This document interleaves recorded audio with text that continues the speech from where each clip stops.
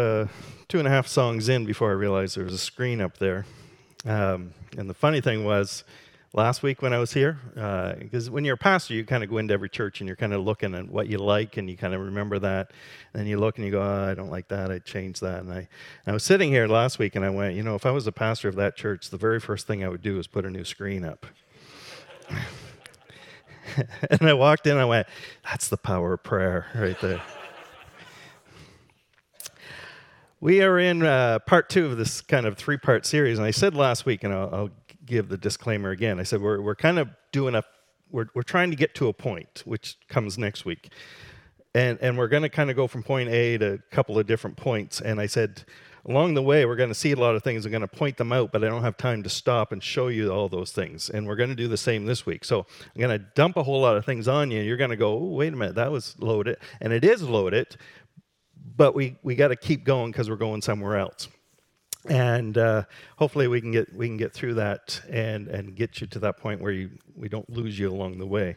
Last week we started the story. We're kind of working through the Bible a little bit. We started in Genesis and what Genesis was all about, and we brought you up to Noah and to the flood. And now we're going to pick up from there. And we've been talking about this pattern that we said emerges where the design is to be in communion with God. And out of that communion, there's a commissioning. There's things that we're to do. And then we choose what we're going to do. And if we do those things, it actually reinforces our communion.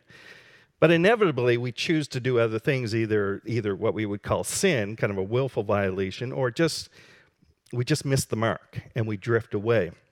And in that drifting away, there's consequences to those actions. And we can come back through repentance, come back into communion and continue that event. Or if we don't repent of that and we continue on, then we go into what we call chaos or confusion. Chaos being the state of the world or state of things around us, and confusion would be just us personally.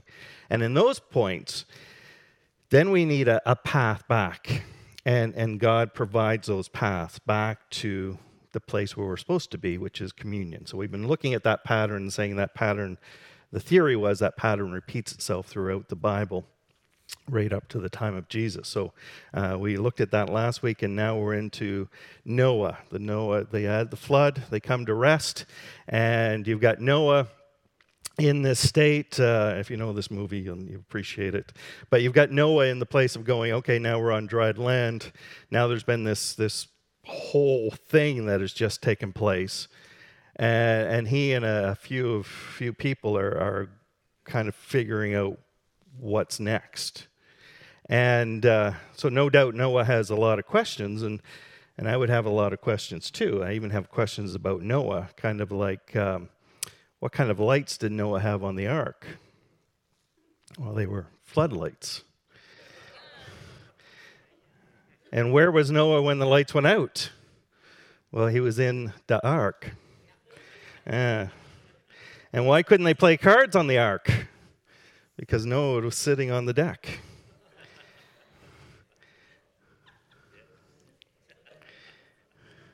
And was Noah the first one to come out of the ark? No. He came forth out of the ark.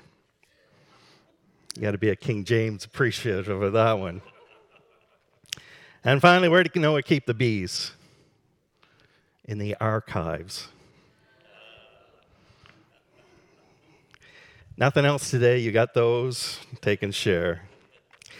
But seriously, think about this a little bit. Like, what if you're Noah, what do you do now? Like, you've just seen this catastrophic event. And in the midst of all this catastrophic event, you know that the hand of God, one, prepared you, protected you, and has now delivered you. And now you got to figure out, now what? No doubt you want to stay close to God in that. And in Genesis chapter 8, in verse 21, and we'll kind of walk you through this story a bit. You have God making a statement, and God says, I will never again curse the ground because of man. Now look at this line. For the intentions of man's heart is evil from his youth. Two things are loaded in that. One, God knows our predisposition to sin. Two, and I don't know what to make of this, I'm still rolling it around. It fits my theory, so I like it. When does it say that we become corrupted? Are we born with sin, or do we take on sin? Theologically, you can roll that one around. Have fun with that one a little bit. But here's the thing that we do know. Go back to in Eden. They're in the perfection in paradise, and they eat from this tree of knowledge of good and evil. And this was not a blessing. They didn't gain from this. Because if you really think about it, all they knew was good. All they knew was what was good. And when they took that, they didn't gain something other than the knowledge of evil. And that shadow of that tree of knowledge of good and evil is a shadow that will last to the end of our time. And Noah's no exception to that. It doesn't say that Noah was sinless. It said Noah found favor with the Lord. Noah was still predisposed to sin, predisposed to the knowledge of good and evil, making decisions. And it doesn't take long before he makes some bad decisions, even after this encounter. But now he stands on this dry land after all of this destruction. And what's he to do? Well, you turn the page and you go to Genesis 9. And something begins to happen because God blessed Noah, and he blessed his sons, and he said to them, be fruitful and multiply. So what does God do? Well, God brings them into this protection place. They're in communion with God. They build an altar. They worship God. They're in communion with God. And right away, God gives the commissioning. I want you to be fruitful and multiply and fill the earth. Now, if you remember last week, we said that God gave the same commissioning to Adam and Eve. He said, I want you to be fruitful and multiply, and I want you to fill the earth. I want you to subdue it and take dominion. So it's interesting that God drops that piece from the original commission. And when you look at the subduing and the take dominion, that is good when it's done in the right way, but if it's corrupted, it becomes evil, and it becomes control and dominance. So when Noah gets the commission of Genesis 1, it's different. It's still be fruitful and multiply and fill the earth. It's still go and do. And God says in verse 13, I've set a bow in the clouds, and it shall be a sign of the covenant. And this word gets introduced. We said last week that God gave a promise. He embeds this promise in the story. And I'm appreciative to a teacher named Chuck Missler, who unpackaged those names for me. And I remember reading that and just being in awe of this promise that's embedded in the story. But now he ups it an ante. He goes from promise to a covenant, to an oath isn't a good word for it, but it's like that. It's something that God says, I am willfully binding myself to you with this pledge that I won't break. He says, I'll never destroy the earth like that again. Now remember, God knows the heart of a man is bound for evil from his youth. But he looks at that and says, nevertheless, I will not do this again. It will not be necessary. Because you look at God as not a defeated God, but as a victorious God. And God's looking at this and saying, I don't have to do this because I know how we're going to make this work. So there's a requirement of Noah here that says to be fruitful and multiply and fill the earth. Good deal. On the other hand, God says, I'm going to protect you. I'm going to watch over you. And Adam is commissioned to go and to fill the earth. And then you turn over a couple of pages and you get to Genesis chapter 11. And Genesis 11 starts off with this part. It says, now the whole earth had one language and the same words. And it's kind of a neat way to say it, is they spoke the same language and they understood each other. They got each other. So there was this clarity, there was this understanding. So they didn't have mismeaning to the words. They understood it. It's just a way of saying and getting the picture that there's this sense of unity among the people. They have this commonality about them. Now you remember the commissioning was to be fruitful and multiply and fill the earth. That's what they were called, and at first they do that. So the sons of Noah, Japheth, he migrated down and towards the west, towards the coast, it says. And Shem, he traveled east towards the hill countries, towards the inner parts of Asia. And the sons of Ham, it says that they pushed down into the heart, into what we would look at as Babylon or Iraq now, and into Egypt and Saudi Arabia, into that area. And it says something, if you go back a chapter, in chapter 10, verse 8, it says, and it mentions this one name. And it's a name I knew, because if you grew up watching Bugs Bunny, you would remember this name. The name is Nimrod. And Bugs would use it in a derogatory term of what a Nimrod, which I always thought was kind of an idiot, but then you read Genesis, and Nimrod is actually the opposite. It describes Nimrod with these words, and whatever your translation has, it will be something like this. He was the first mighty man. But you go, oh, he was a strong guy. He was a big, strong guy. And yes, probably was. He was probably a warrior. But it also means this, as a mighty man, is he dominated other people. He was a tyrant. He was a dictator. He controlled people with his might, is what that means. And you have to understand that in order to go to the next chapter, chapter 11.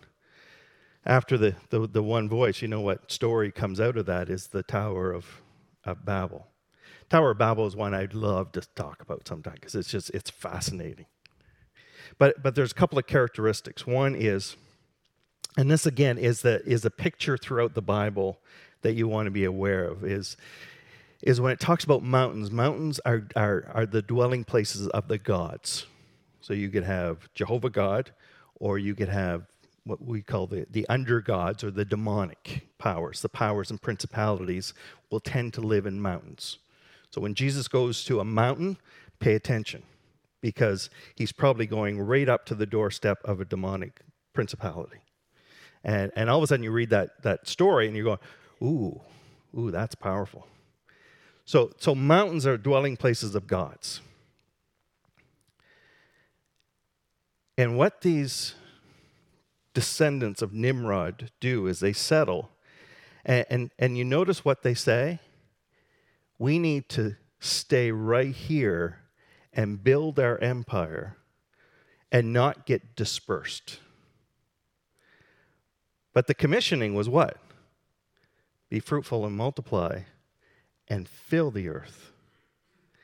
And if you pay really close attention, you'll see that they are reversing the command of Christ, of God.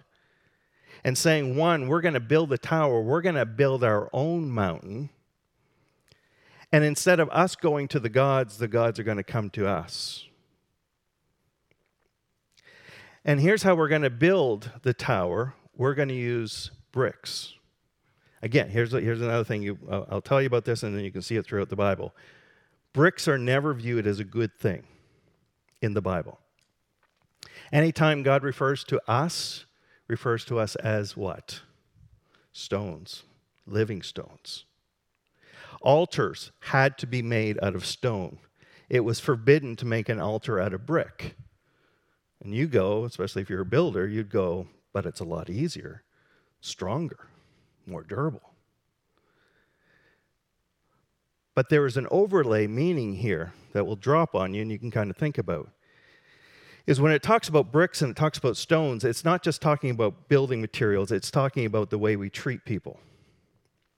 And what a tyrant leader does is it says, I'm going to use people as if they're all the same, and I'm going to use them as bricks, and then I'm going to build my empire.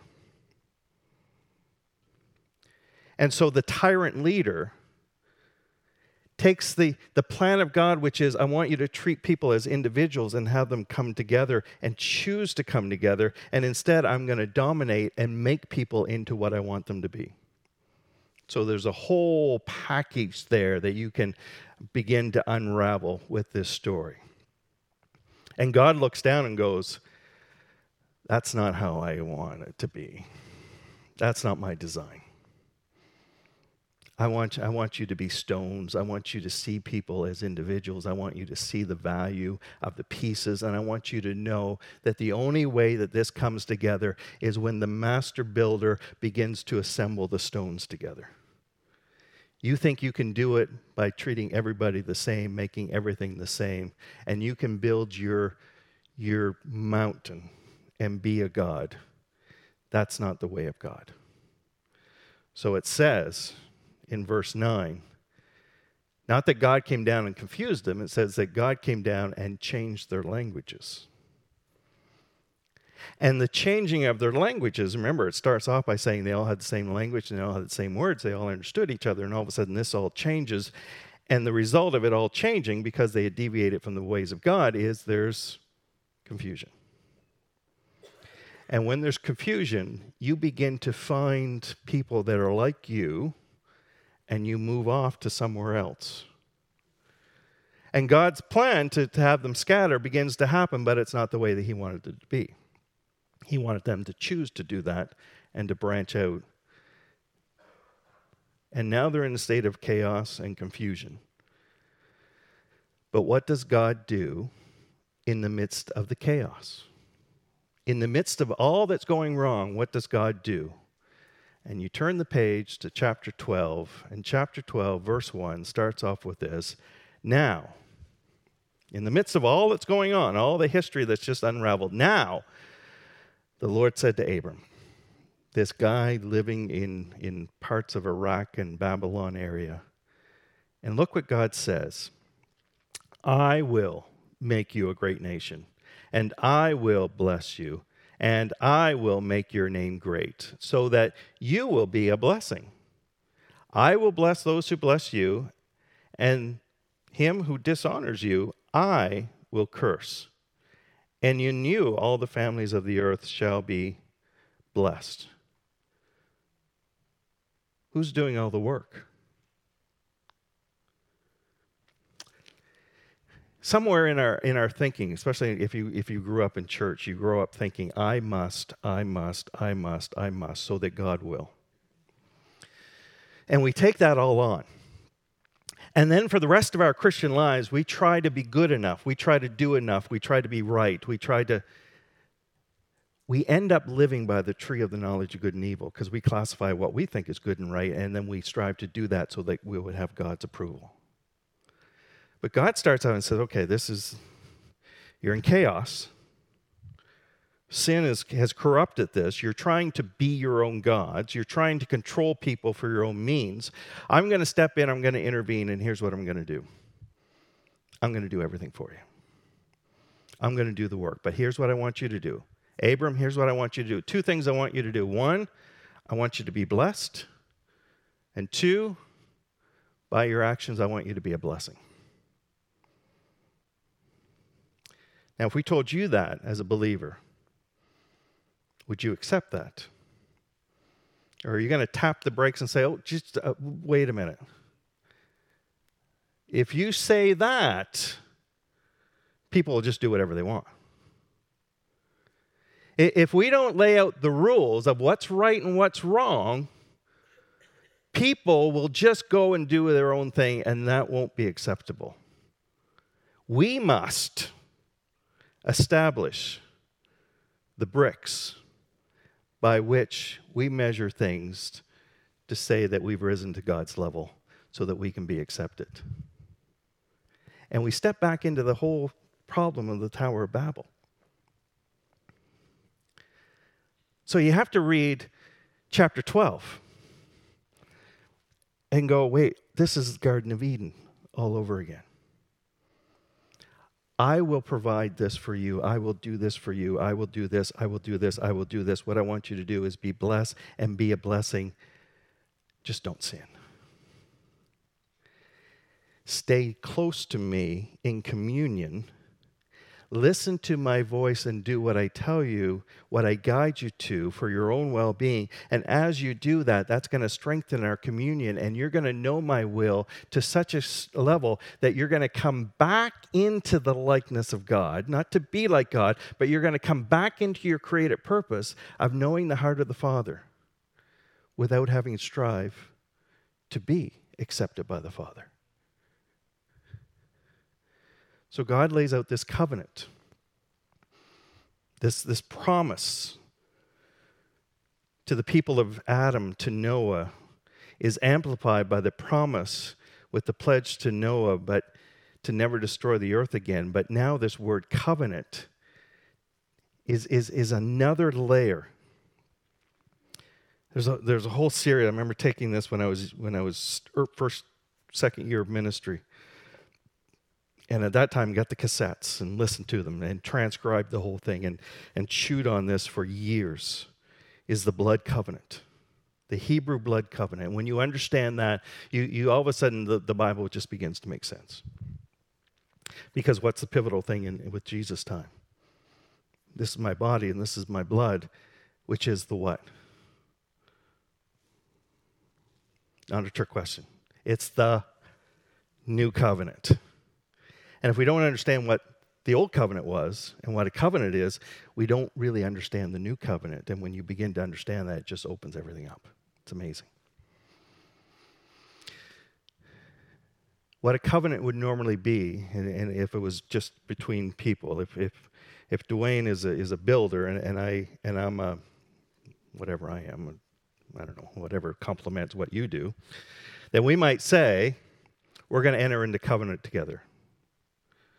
But we do it to a greater, it's not just a contract, right? Say, I'll supply the materials, you build them, and then we, this is a benefit both of us. That's a contractual agreement. A covenant would be, we cut covenant, and some, if you remember the old John Wayne movies, they would cut their palms and put their palms together, and they would make a blood covenant. If you're my age, you might have done that with your buddies, thinking it was cool, but you might have, if you were safe, you'd spit on your hand. Remember that? You'd make an agreement. That was a covenant. But if we made a covenant, we would go through this whole ritual, which is almost like a marriage. But if Dwayne ever bought his products from somewhere else, he would forfeit his life. And if I was ever, as a supplier, I ran out of funds, I could just go, Dwayne, can I have some money? Can I have a loan? I could just go to your bank account and just take it, because it's like we become one. And God makes this covenant with mankind, which is pretty amazing. Now, he makes this promise in chapter 12. Abram has to kind of take this journey. It doesn't always go well. You find Abram makes some bad choices along the way. There's consequences, and then they come back to communion. And they come back into this communion time. In Genesis chapter 15, they get to the point where the actual ceremony begins to take place. Where the two, and like I say, a covenant in those days, the Hebrew blood covenant, would almost be like a marriage ceremony. And there's a lot in the marriage ceremony that is out of the Hebrew blood covenant. But they would enter into this, and they would stand face to face, and they would make a vow to one another, or make a pledge to one another. And then they would go through this ritual that ended with wine and with bread. And it should have been Abram standing in the center of that with God. But something very profound happens. It says, Abram was put into a deep sleep and observed in the spirit realm what was taking place. And it says when he looked, there was two things. There was a smoking fire pot, and there was a flaming torch. One was the source, the Father. The other was from the source, the torch, but it stood in the place of mankind. And in a sense, God made covenant with mankind, but God took the place of mankind in order that the covenant would be uncorrupted. And it sets a pattern for how God would deal with us. Fascinating. Fascinating part. You can spend weeks looking at that. So Abraham enters into this covenant. He has Isaac. Isaac has Jacob. They begin to be blessed. They begin to multiply. But things don't go so well for the descendants of Abraham and Isaac and Jacob. For Abraham and Sarah, they end up about 200 years after God makes a covenant. Jacob, his grandson, ends up going into Egypt not too long after being in Egypt, several generations. The Egyptian Pharaoh takes them into captivity, into slavery, because they're growing at such a rate, and he makes them slaves, and they're slaves for about 400 years. Now, in those 400 years, they begin to forsake God. They begin to lose their identity of who they were as God's chosen people. They begin to lose the sense that God was their God. They gave up hope. They're slaves. They're in chaos. They're in confusion. They're not worshiping God. They can't worship God in many ways, but they've grown distant. There's a remnant there that seems to be still present, but for the most part, they've grown distant from it. They're in utter chaos, utter confusion. And what does God do when we're in utter chaos and utter confusion? And you get to Exodus chapter 6. God shows up again.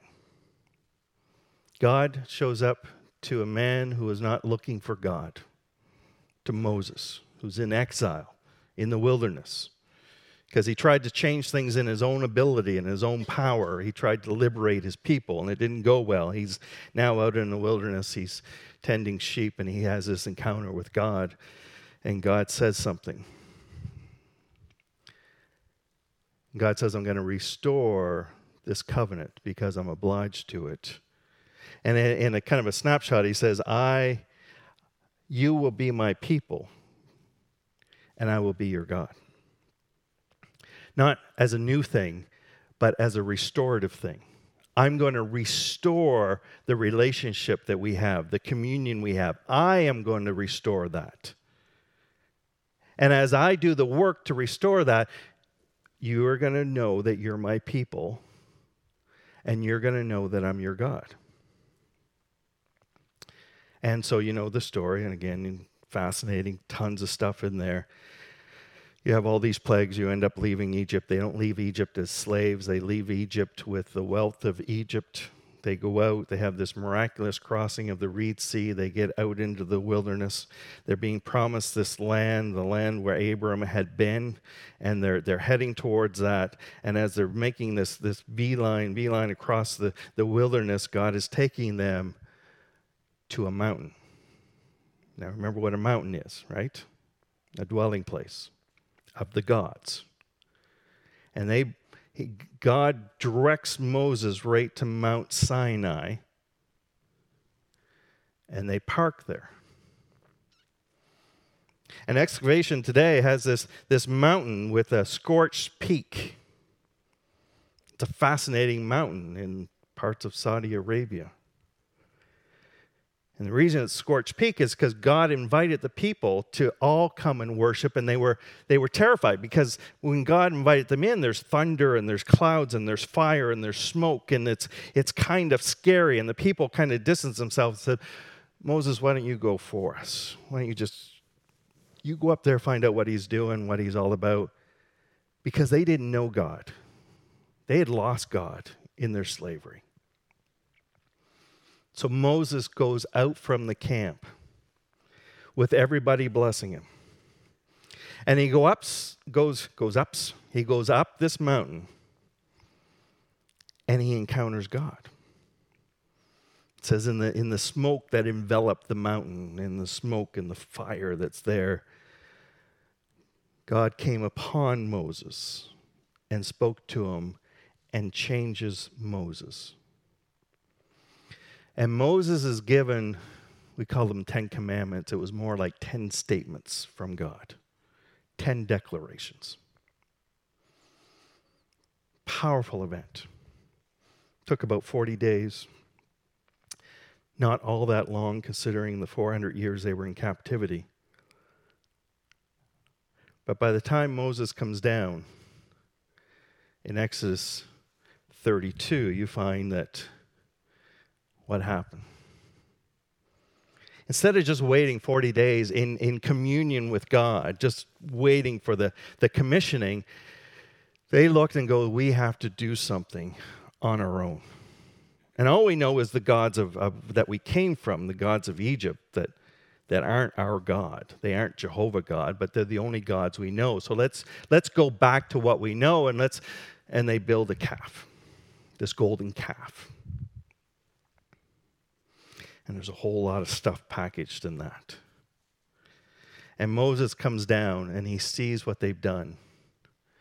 Because instead of drawing to God, they begin to turn and do their own thing. They make their own choices, trying to do what's right, trying to do what in their head would be the right thing to do. But it wasn't what God asked them to do. This wasn't a worship of Jehovah God. This was a worship of their superstitious gods. So in Exodus 32, verse 28, we see that in that story that God came down upon Moses as fire. And Moses, in that fire, is given a word to speak. And he comes out of that fire and he begins to, he wanted to speak those words. But they had already chosen another way. And the consequence of those actions was what you read here. It's very specific wording. About 3,000 died that day. You see that? Now, those of you who know your Bible stuff, I want you to fast track, because that story is going to sound very similar to another story about fire coming upon and giving them words. And they go out and they share those words.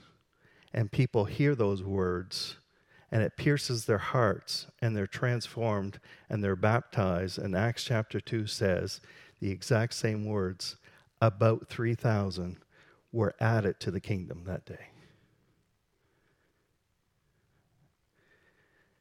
And when you see in Acts 2 that they spoke with a tongue that everybody understood, and you go, wait a minute, in Babel, the tongue was changed so that nobody understood. You begin to see this very clear message where God's saying, don't forget what I did back here, because what I did back here gives you the fuller picture of what I'm doing here. So 3,000 were lost, about 3,000 were lost. In Acts, about 3,000 were added. And you begin to see what the heart of God is versus the consequence to our own actions when we choose our own way. Now, in Exodus 40, the story goes, Moses went back up the hill and went, okay, because he crushed the 10 statements that he had, perfectly preserved, destroyed those. Goes back up and he gets more. Now, it's unclear if he had all of this the first time or if he got this the second time. My theory is that he got this the second time because God said, okay, I want to keep this really simple to 10 statements. Now I'm going to give you 10 statements, but I'm going to give you 613 kind of guidelines of how to make this work. We're going to put training wheels on this thing and try it again. And they come back down. And one of the things that they gave Moses had was this very detailed and elaborate plan for this tabernacle. And the tabernacle is going to be now the dwelling place of God that will be at the center of the camp for the rest of their journey. And Moses comes down with this detailed plan of the how it's supposed to be made, the dimensions of how it's supposed to be made, the very specific products that are supposed to be used, the fabrics that are supposed to be used, the colors. Everything is laid out in extreme detail. After the service, go downstairs and see what Carlin's grandmother produced, and you can get the picture of this tabernacle. But when you get to Exodus chapter 40, it's this powerful story because they took the plans of God and they began to do, all the craftspeople came, and instead of making an idol, they began to forge the dwelling place of God, the symbolic dwelling place of God in some ways, but the dwelling place of God, and they put this all together. And when they came to the final part where they had to put the kind of the outer fencing around, they do that, and Moses is at least part of this part where he puts the final touches on this thing, and it says the moment he finished, that the glory came immediately when they finished. Remember last week we talked and said, how long does it take for Eve to lose the glory? In an instant. Soon as they do what God asked them to do, instantly the glory shows up. And it says that the glory showed up with such intensity that Moses himself, who was in the fire up on the mountain, Moses himself couldn't walk into the temple, into the tabernacle, because the glory filled the place. A colleague of mine that from the Maritimes, he used to have a saying, he would teach on some of this stuff, and he said, and his line that he would repeat over and over is, first the pattern, then the glory. That there are things that God asks us to do, not as performance, but there's things that God asks us to do to prepare our hearts, to prepare our lives, and then the glory. And for Moses had to walk these out as an object lesson for the people to begin to see that it's not through our striving. This isn't what we created. This is what God asked us to do. And when we do exactly what God asks us to do, His glory shows up. When we do what God asks us to do, then the glory shows up. In Babel, when we do what we think is best, then God will show up. And God goes, that plan doesn't work. That plan only leads to confusion and chaos. Do what I ask you to do, it leads to the glory. First the pattern, then the glory. So then if you were to fast track and go into 2 Corinthians, 2 Corinthians chapter 3, it gives kind of frames it in with Moses. And how even the great thing that Moses experienced there in the wilderness pales to what it is now on this side of Jesus. And in this passage in 2 Corinthians, it says, now the Lord is the Spirit, and where the Spirit of the Lord, there is what? Freedom. There's a word to unpackage. We think it just means we can do whatever we want. The freedom is to be who God created us to be. We strive to be good enough. We strive to do things right. We strive to be just a perfect brick for God's building. And God says, no, no, no. In the Spirit, there is freedom. There is the liberation to be in communion with God and be who I've created you to be.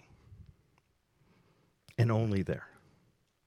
And we all, he doesn't segregate that. He says those that are special, those who are in ministry, those who are deacons or elders, those, he doesn't say that. He says we all,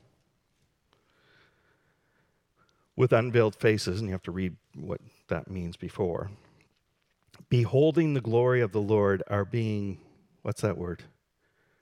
Transformed into, look at this, the same image from one degree of glory to another. Somewhere sometimes in our Christian walk, we begin to go, if I get my doctrine right, and I get my behavior right, and I get my disciplines right, and if I do all of this, then I'll be acceptable by God. And God goes, no, I want you to be in communion with me. And as you're in communion with me, I'm going to tell you and I'm going to guide you. And as you do what I guide you to do, you're going to experience my presence, my glory. And it's my glory that will transform you into or back into the image and the likeness that you were created to have in Genesis 1. You become holy not by striving to be good enough. You become holy by dwelling in the glory of God, which is the communion with Christ. And in that, the transformation takes place because the Lord says, okay, here's what I want you to do.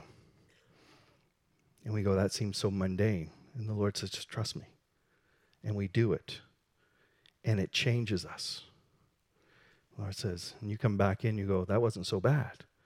The Lord says, that's because you can trust me. He says, now I want you to do this. And we go, well, that doesn't seem that bad. And we do that. And the Lord says, good. And we go, that wasn't so bad. And he goes, yeah, you know, you can trust me. And then the Lord says, here's what I want you to do. I want you to do this. And you go, I'm not sure I can do that, but all right. And then you do it and it works. And you go, that wasn't so bad. And God goes, yeah, I know, you can trust me. And then goes, now I want you to do this. And it's something that you know before you could never have gone to. But in the glory, you learn to trust. And when you learn to trust, you can stand up and say, if you say so, then I'll do it. And we do it, and there's healing, and there's transformation that we could never obtain on our own by our striving and by our working and by our diligence to be right. Because the transformation doesn't come from the knowledge of the tree of good and evil. It comes only from the tree of life. And when you begin to feed from that communion with God, it begins to restore what was lost from the time of your youth, when your heart began to seek what was right and wrong and began to get corrupted by evil. And the Lord in his presence begins to strip those away and change those and transform those so that before you even realize, you're not just behaving differently, you are different. And sometimes we don't notice it because it's so gradual until we look back and you go, oh, I could have never imagined doing this a year ago or 5 years ago. I could never imagine that when I saw that person, I wouldn't become overwhelmed with fear or anger or bitterness. But now there's nothing. Maybe there's even love. Because there's a healing and a transformation that only occurs in the presence of the Lord. When we're like Abram, that just accepts that the Lord wants you to be blessed and be a blessing. You see, that pattern we look at, it's not in the doing, it's in the communion. It's in the connection.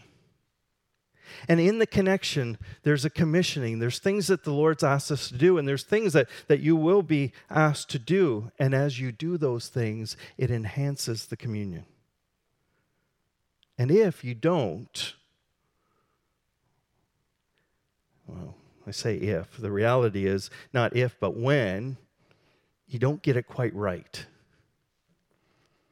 Either because you don't want to and you want to do something different, which we could call sin, or because you just don't get it and you make a mistake and you deviate.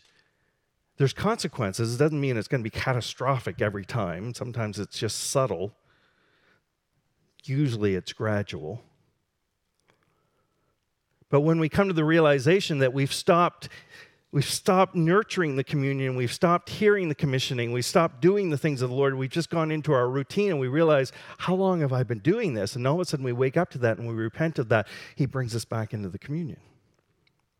But sometimes we get in such a habit of doing things, and maybe even sometimes we justify these behaviors, that we begin to drift into the consequences, but the consequences don't alter us. We keep going, and all of a sudden we find ourselves in a state of chaos or a state of confusion. And we get to that point and we go, I've gone so far that God would never love me. God would never accept me, except the pattern that we've been talking about all through the Old Testament is in the times of chaos and times of confusion, what happens? God shows up. God shows up with a Noah, with a rest. Says, this is the way. Shows up with an Abram that becomes an Abraham and says, this is the way. Shows up with a Moses and says, this is the way. Shows up with a Joshua and says, this is the way. I'm not your Savior, but I'm following the one who's telling me what to do, and it leads us back to rest.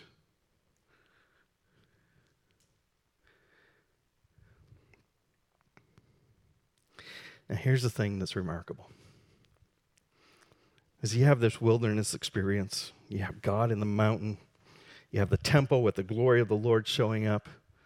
You have all these things of pillar of fire by day, or a pillar of fire at night that keeps them warm, and a cloud at day that keeps the sun off them so they're sheltered. God feeds them with this manna. And then they get into the promised land, and they build their temple, and they worship. God protects, God delivers. And after all of those experiences, what do? They drift. And they drift, and God sends prophets, and God sends messages, and God has consequences that are meant to get their attention, and they don't listen, and they continue to drift, and they continue to drift, and they continue to drift, and they're taken off into exile. They go into confusion. And you would think that when they go into exile, that should be it. God should say, I've done everything. You've made all the choices for hundreds of years that has wound you up in a land that is not the promised land. But what does God do when they're in exile? He has a message. Hold on. Jeremiah, it's going to be 70 years, and then when it's up, and some of them began to realize, 70 years is up. I guess we can expect that God's going to deliver us back. Let's get ready.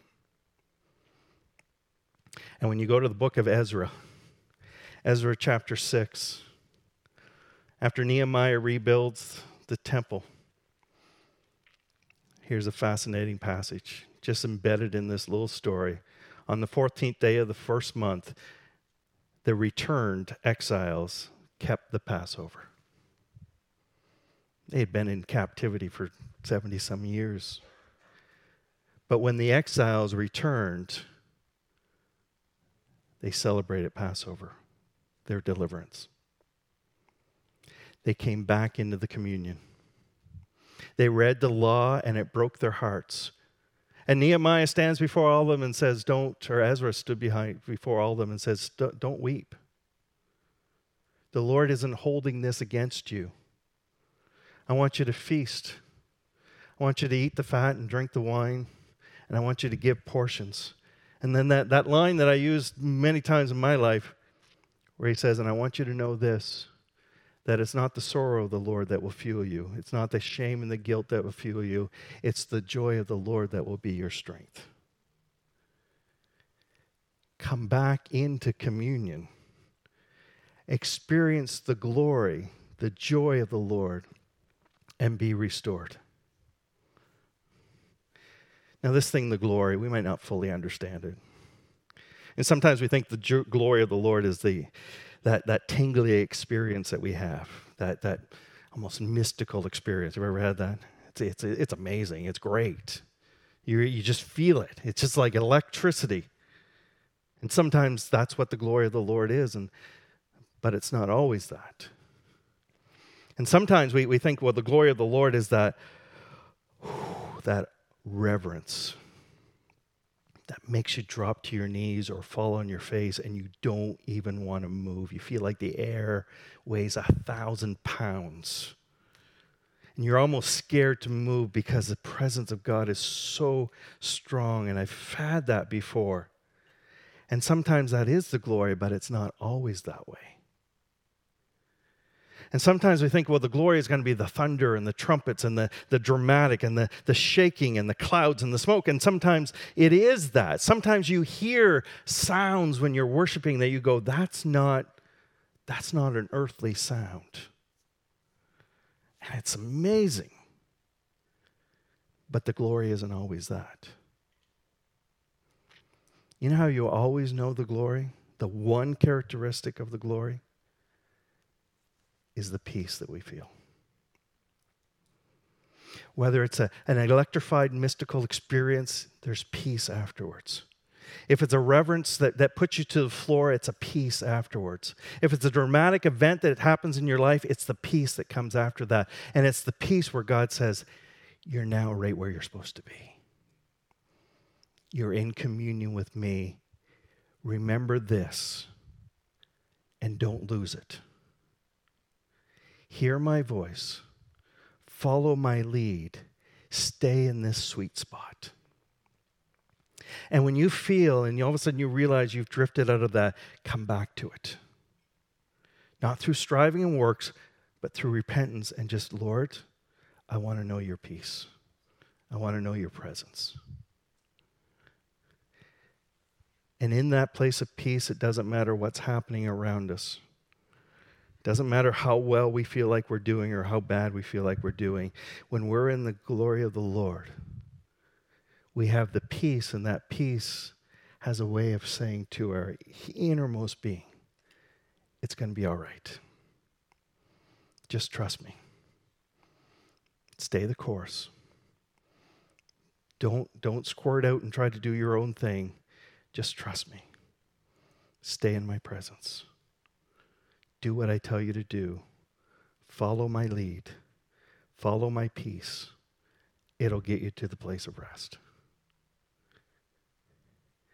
And that was the Old Testament. And next week we'll get into the next part, which is, out of all the stories of Jesus, it's one that so changed my view of everything. That showed me that his love for me was so great.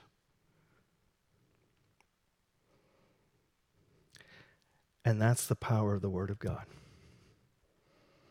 It's just when we think we have it all figured out, he goes, let me show you something.